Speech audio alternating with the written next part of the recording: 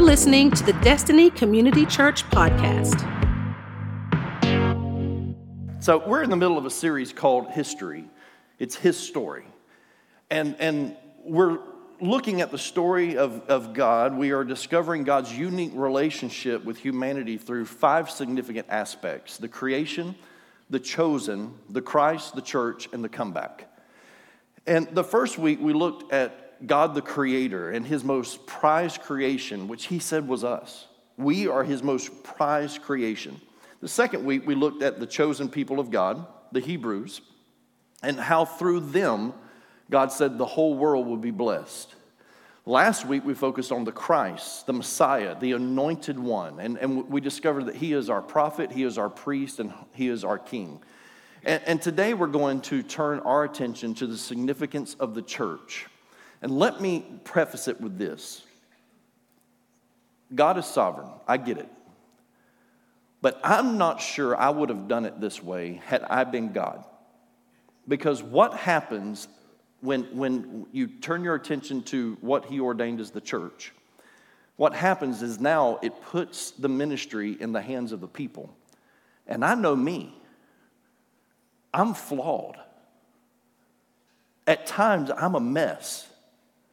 But yet He counts me faithful. And He counts us faithful. And we are all part of God's plan as we become believers and we become a part of the church. And when I say the church, understand this. Every time I say the word church, I'm talking to, yes, the worldwide body of Christ. That is the church. But I'm also talking about this group of believers here that call Destiny Community Church home. Okay? Because we're part of the worldwide body of Christ. And so I am certainly talking about the church in general, but I'm also talking about us here in this church. I was born and raised in church. I really don't know any difference. I have not experienced life outside of the fellowship of believers. My entire life has been spent this way. When they brought me home from the hospital, my home was a church parsonage. Some of you have no idea what that is. Thank your God in heaven that you have no idea what that is. Because a church parsonage is a residence that is owned by the church, reserved for the pastor to live in. And it was not always the nicest place to live. I remember many times we would move in and immediately have to replace carpet and paint walls, that kind of stuff. And then there were other places that they provided very well for the pastor. And so I've experienced both sides of that. Growing up, my father, who was my pastor for my entire life, he pastored 4 different churches, and I was there for all of them. Now, one of those churches he went back to after I was grown, married, but he went back to that church and spent his last years there before he retired. Now, obviously, I wasn't living there, but all 4 of the churches that my dad pastored, I grew up in. And in those churches, I met some of the sweetest people on the planet. I mean, just God-loving, God-fearing, nice people. People that you're proud to know. People that loved and they cared for one another. Some of those people are in Perry, Florida right now, and they've been affected by this hurricane, and just wonderful people of God. On the other hand, I also met some of the meanest people on the planet in church. Some of you know what I'm talking about because you've got some church hurt, and we're going to deal with that later on in another series. We're going to deal with some church hurt, but understand, I get it. There's some of the meanest people I've ever met in my life. I met inside the confines of the walls of the church. People that caused disunity and division. They sowed discord and they thrived on turmoil. I mean, they loved to create problems. And from an early age, I saw the good, the bad, and the ugly of the church. But here's the thing. I never fell out of love with the church. I've never been so hurt that I did not see the significance of the church and what God has called us to be within the church body. There's something special about the church. And you have to understand that this gets me. Because I want you to value the church the way God has laid it on my heart to value the church. Because when working together, the church gives us the greatest opportunity to make an even greater impact. And as you will see, the church is God's preferred vehicle to take the gospel of Jesus Christ to the world. And there's this verse that's so convicting. Ephesians 5 and verse 25 says that Christ loved the church and gave himself up for her. You hear that? Christ loved the church and he gave himself up for her. If Jesus loved the church to death, the least that I can do is love her with my life. And I think as believers, we have to develop that heart and that mentality. It's got to become part of who we are. Let's dive deeper, because I want to show you in Scripture how this came about. And last week, I ended my sermon with a conversation that Jesus had with his disciples. Matthew chapter 16 is where I'm going to be reading from. And Jesus had this conversation with his disciples. And this was just weeks before he would be arrested and crucified. And we know eventually, 3 days later, he would be risen from the grave. But understand that this is an interesting conversation in an interesting place, because it takes place in Caesarea Philippi, which is a very evil place, and I don't have time to get into all the teaching of it. Some of you have heard me teach it before, and I'm not going to dive back into that today, but Caesarea Philippi was probably the last place on the planet that you and I would decide to start a church, or at least announce the start of a church. It's not the ideal situation. And so Jesus takes his disciples, as far as we know, it's the only time they ever visited that region, weeks before he's crucified. And in this conversation, Peter, who often would speak before he thought, he always stuck his foot in his mouth. But this time, Peter gets it right. There's something that clicks in his mind during this conversation. And so Jesus asks them this question. He says, "Who do people say that I am?" And they start answering, and they're like, some say, you're a prophet, and the list of names, it's flattering. I mean, these are great Old Testament saints. And they said, well, some even say that you're John the Baptist. And he was like, well, obviously I'm not John the Baptist. And then Jesus asked them this question: who do you say that I am? I'm not so much worried about who they say I am, but you're my closest followers. You're my closest friends. Who do you say that I am? And Peter responds. He gets it right. And he says, you are the Christ, the Son of the living God. You are the Christ, the Messiah, the anointed one, the Son of the living God. Now they get it. It's like something clicked and they understand. They recognize the deity of Christ. And Jesus then introduces a concept that had not yet been spoken of before. And that's what I want us to look at today, because this was a brand new term as it relates to Christianity. So Matthew 16, verses 13 through 18. I know we read some of these last week, but we're going to repeat this and see where we come into play in all this, okay? Matthew 16, verses 13 through 18. Now, when Jesus came into the district of Caesarea Philippi, he asked his disciples, who do people say that the Son of Man is? And they said, some say John the Baptist, others say Elijah, and others Jeremiah or one of the prophets. He said to them, but who do you say that I am? Simon Peter replied, you are the Christ, the Son of the living God. And Jesus answered him, blessed are you, Simon Bar-Jonah, for flesh and blood has not revealed this to you, but my Father who is in heaven. And I tell you, you are Peter, and on this rock I will build my church, and the gates of hell shall not prevail against it. The first thing I want us to recognize here is the nickname that Jesus gave to Simon. He called him Peter. This was not a given name for him. This was a nickname that Jesus gave him when he met him. It's actually a Greek word called Petros. Petros, and what it means is a stone. He looked at this guy and he said, you remind me of a stone. Now, it's important for us to understand that the word Petros, it is singular. It means one single stone. That's it, just one single stone. As the statement continues, Jesus said, upon this rock I will build my church. So he says, you are Peter, you're a single stone, and upon this rock I will build my church.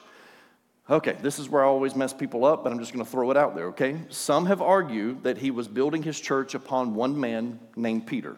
You are Peter. You are a stone, and upon this rock I'll build my church. Maybe that's why they lay claim that Peter, St. Peter, was the first pope of the Catholic Church, whatever. But the word that Jesus used for the word rock, upon this rock I will build my church, the word that he uses there It's totally different than Petros, the word that he used to name Peter. It's totally different. This time he used the word Petra. And Petra means a large mass of connected rock. A large mass of connected rock. Two totally different words. This is the same root word that Jesus used when he told the parable of the wise man that built his house on the rock. It was a firm foundation. It was a large connected rock. In other words, Jesus was telling Peter, you are but one stone, but I'm going to build my church upon the mass of connected rock. This is where you and I come in. This is where he brings us into the fold. This is where he makes us part of the plan. It was like Jesus was saying, one man will not be able to accomplish what I want to do with my church. It's going to take a large group of solid people. How many of you in the room today want to be solid for the kingdom of God? Amen? If I'm not remembered for anything else, I want to be remembered for being solid for the kingdom of God. I can fail at many things in life, but don't let me fail at being solid for the kingdom of God. I want to be a godly father. I want to be a godly husband. I want to be a godly pastor. I want to be a godly friend. I want to know that when my time is done here on earth, that I have been solid for the kingdom of God. And Jesus said, it's not going to be built on one person. He said, this thing is going to be built on a large group of solid people. Peter would later reiterate this revelation as he wrote in 1 Peter 2 and 5. He says, and you are living stones that God is building into his spiritual temple. You see, we are part of that plan.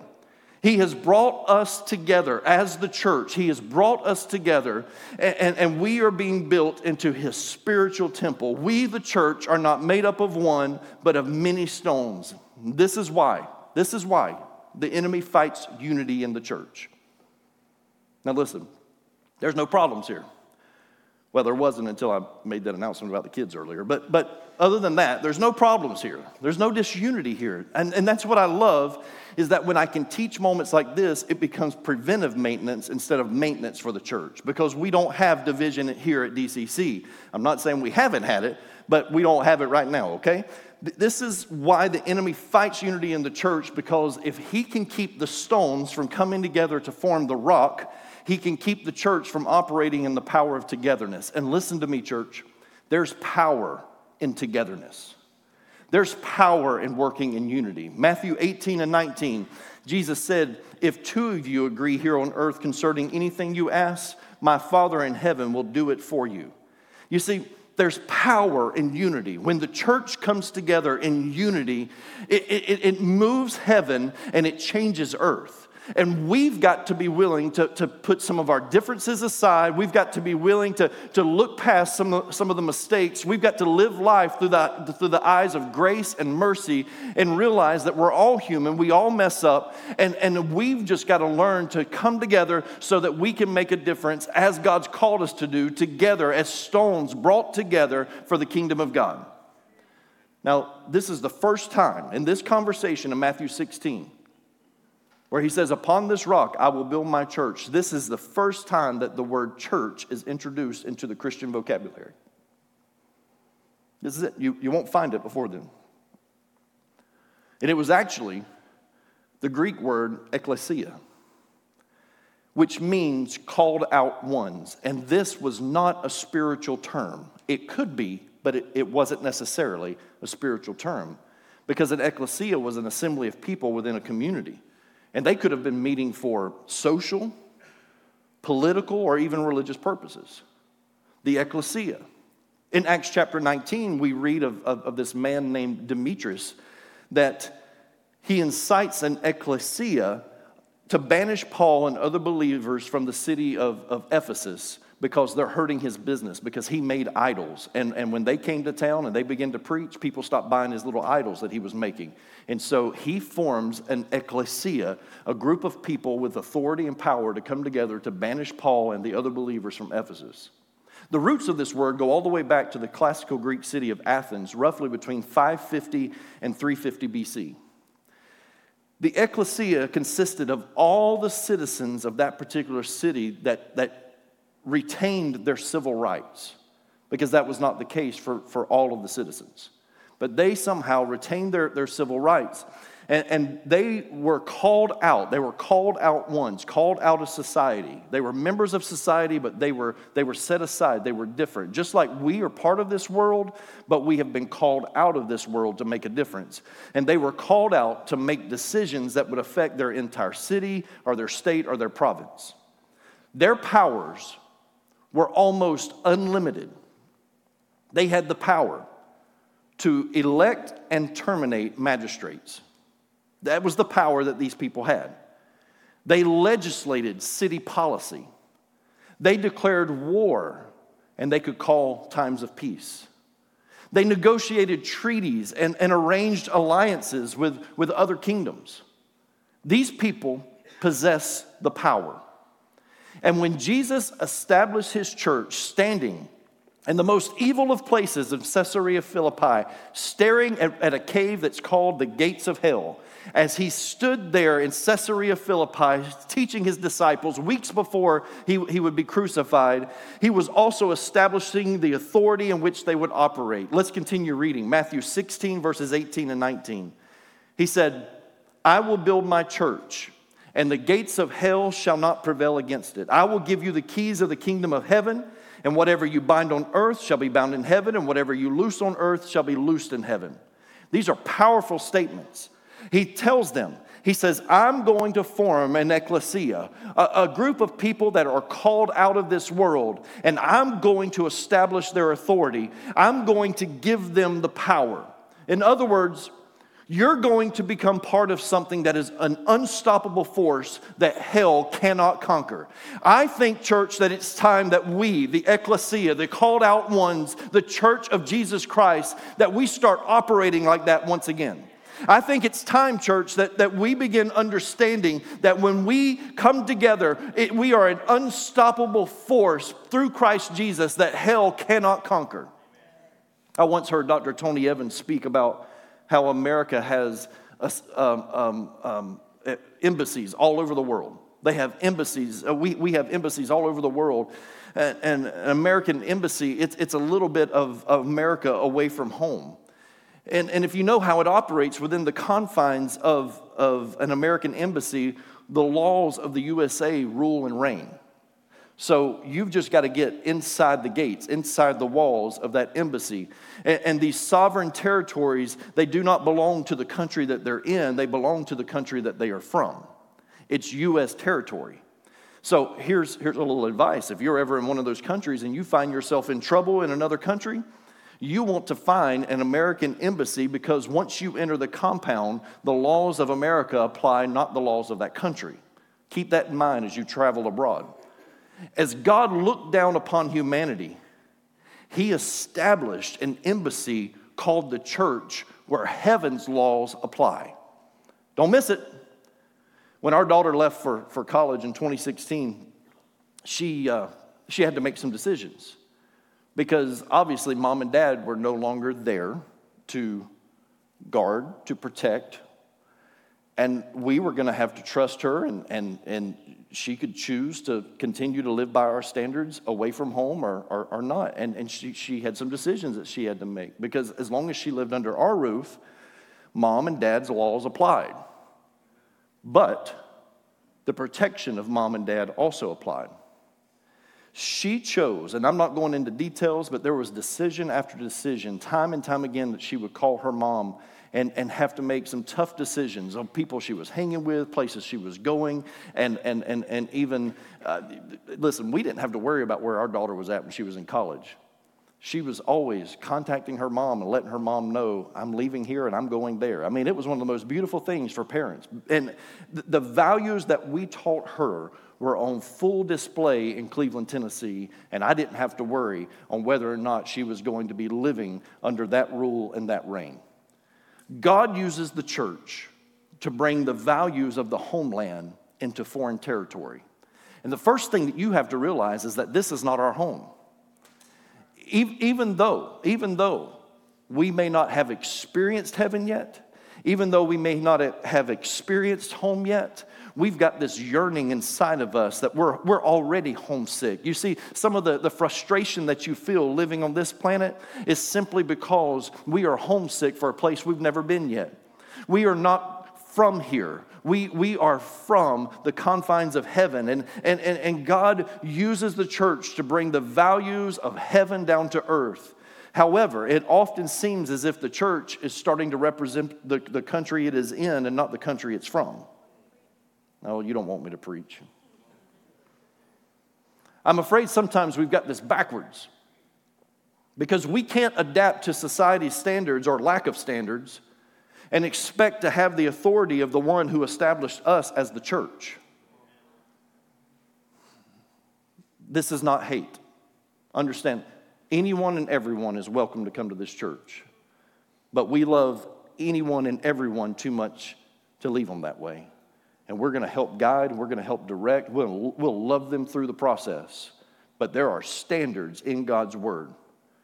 And the whole point of the church is to represent heaven in the course of human history. That's our job. That's what he's called us out to do. We are to represent heaven in the course of human history. Don't forget the Lord's Prayer. Matthew 6:10, Jesus said, "Your kingdom come, your will be done on earth as it is in heaven." Not my will be done. That's part of our problem right now. We've all got this selfish side of us that wants my will to be done. Not my will. Jesus said, when you pray this: your kingdom come, your will be done on earth as it is in heaven. Not society's will, not the government's will, not hereditary prejudices that are passed down from generation to generation that some of you don't even know you're battling. You see, God orchestrated the church, the ecclesia, to give the earth a little taste of heaven. Why? To populate the kingdom of heaven. That's the reason why. And the psalmist said it like this. He said, "Taste and see that the Lord is good." We've got to give them a little taste of heaven. We've got to be so bold in our faith that we give them a little taste of heaven, that this is what heaven looks like, this is what heaven expects, this is what a blessed life under the authority of God, this is how it prospers, this is how it looks. Taste and see that the Lord is good. And church, we can't live under the authority of heaven and live by the standards of the world, because one will always forfeit the other. You can't. I know you're quiet because I'm preaching to some of you right now. Some of you that were amening me earlier, I saw your heads nodding with like, yeah, them getting up early and going to get their kids is a problem. You're quiet right now. Maybe that's why I don't want them to leave. Some of my best ameners in the room are the ones that are leaving. I need you here. Don't leave me here with these others. You cannot live under the authority of heaven and live by the standards of the world. One will always forfeit the other.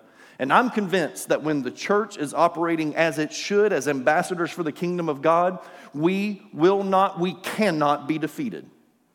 There is not a devil in hell that can defeat the church when we are operating under the authority of heaven. Jesus is building the church. That's what he said. Upon this rock, I will build my church. Jesus is building the church. Hell is the one trying to do the stopping. They're trying to prevent the church from being built. But the modern day church has this backwards, because it feels sometimes like hell is the one that's building and heaven is just trying to stop hell from moving forward. The scripture says that hell hath enlarged herself. That means somebody gave hell the authority to start building. And we've got to stop granting building permits for the gates of hell. We've got to stop. We've got to pull their permits, and we've got to put an end to this church, because hell does not have the authority to legislate unless the church cowers down and lets it.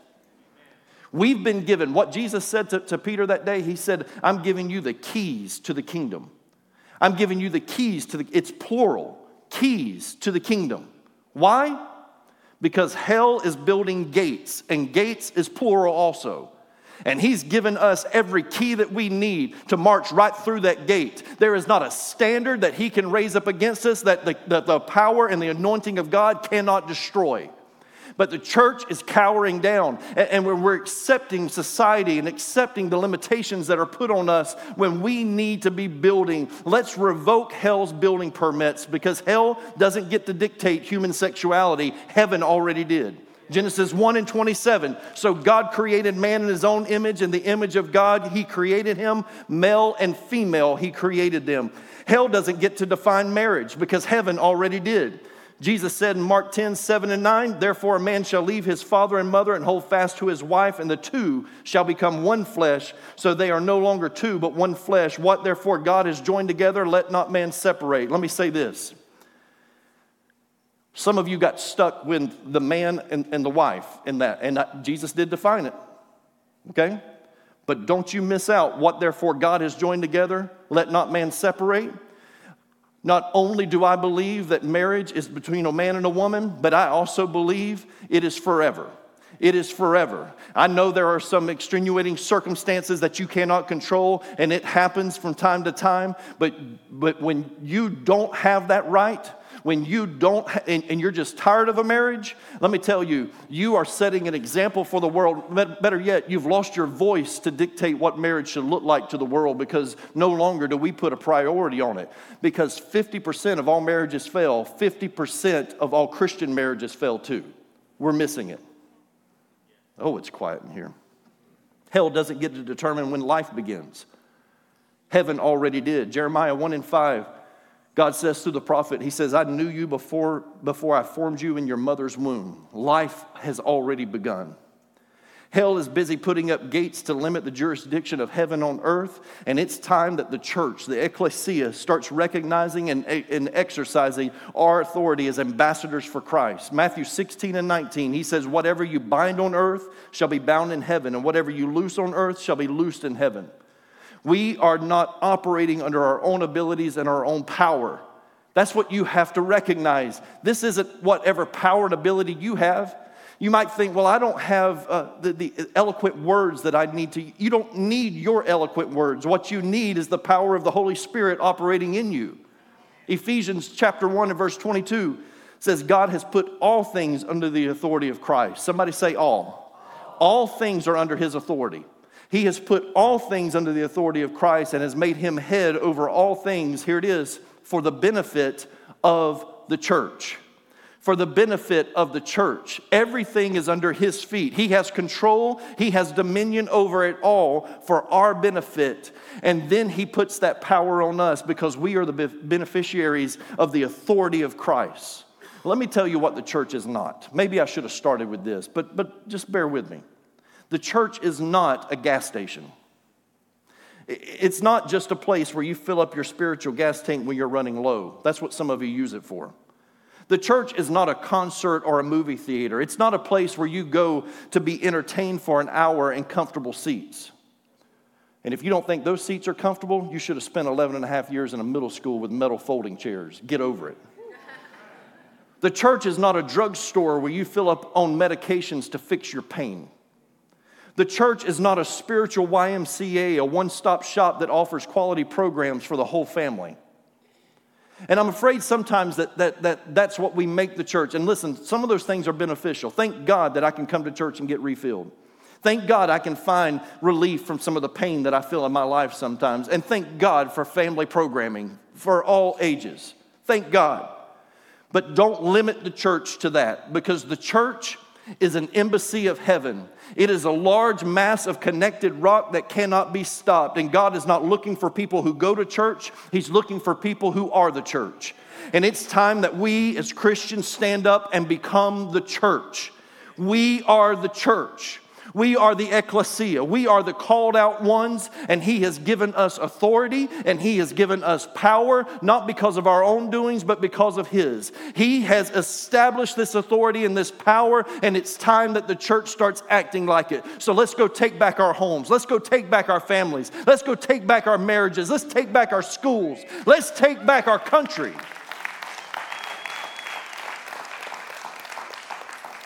Oh, let's get out of this thing, Tim. Come help me land this jet.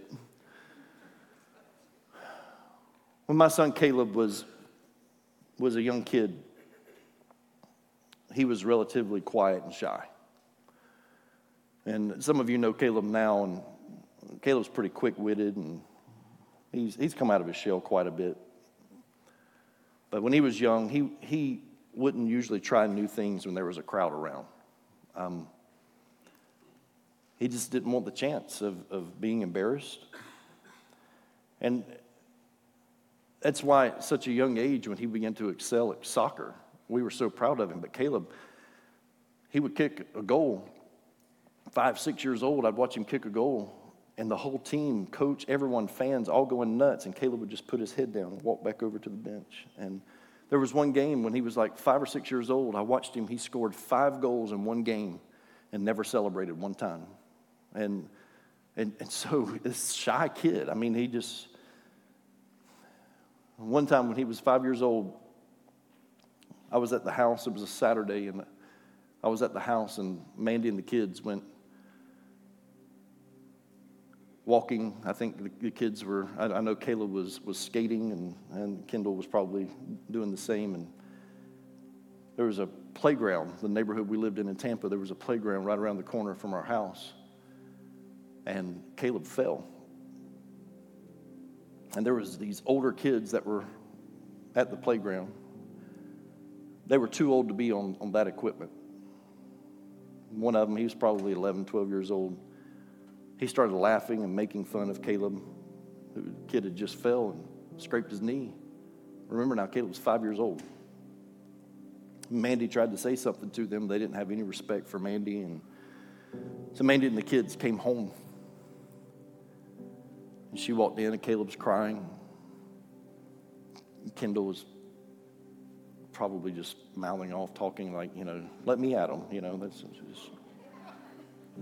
And Mandy looks at me and she says, there's some older kids down there, and Caleb fell and they started laughing at him. I said, I got this. I put my shoes on. I walked down the sidewalk and I walked up, and those kids, they're all still right there on all the swings and slides and all that. They're just hanging out. They're not playing, they're just hanging out and talking. I walked over, and a couple of the kids sold the other kid out. They were like, they knew as soon as I walked up, they're like, so all I'm looking at the kid that they pointed to. I knew that he was the culprit. I knew it was him.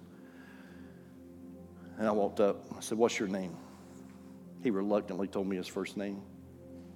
I said, that was my son that you laughed at. And I said, sometimes we have a hard time getting him to try new things. And he was really proud of learning how to skate. But he fell, and you messed that up. And I'm hoping that he'll try it again, but because you laughed, that's not a guarantee. I said, if I ever catch you at this playground again, I'm going to get your parents. And I said, and if your mom and dad don't care, then I'll get the law involved. And I looked at that kid right in his eyes, and I said, and you don't want me to come back here. Do you understand? He went, mm-hmm. I said, now go. And they got on their bikes and they took off. I never saw those kids ever again. I think they moved. I think they taught their parents into moving. Like, I never saw them in our neighborhood ever again. The point is this. Mandy and the kids made it home to the embassy, and the father took over.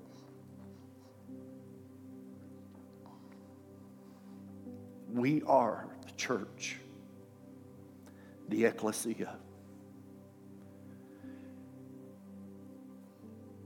And when we operate as the church, people will want the power, the authority. They'll want the grace, the love, they'll want it. And when they enter in to the embassy, the Father takes over. Because he has put everything under the feet of Jesus. He has authority over all. And he did it for the benefit of the church. Father, I love you and I thank you that you have established the authority to which we can stand upon. You are that firm foundation. You've called us out to be your church. And God, I'm tired of the church cowering down. It's time that we begin operating and acting like we have the authority and power that has been granted to us. So God, help us to take a stand. Help us, Lord.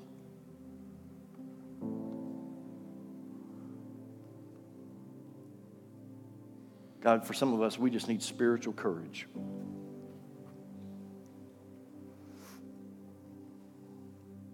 And it's simply because we haven't recognized your authority operating in and through the church. How good and pleasant it is, Lord, when we dwell together in unity, because that's when we're the most powerful.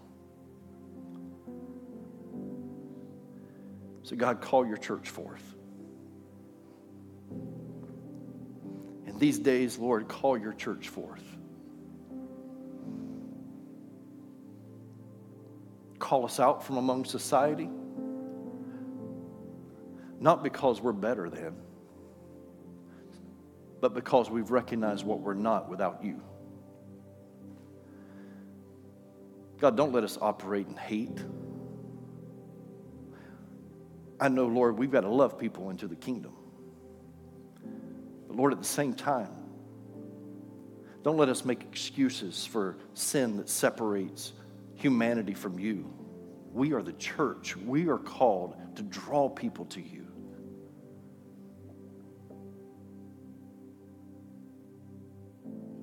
There's a fine line, Lord, that we need. We need to know when to love and when to stand.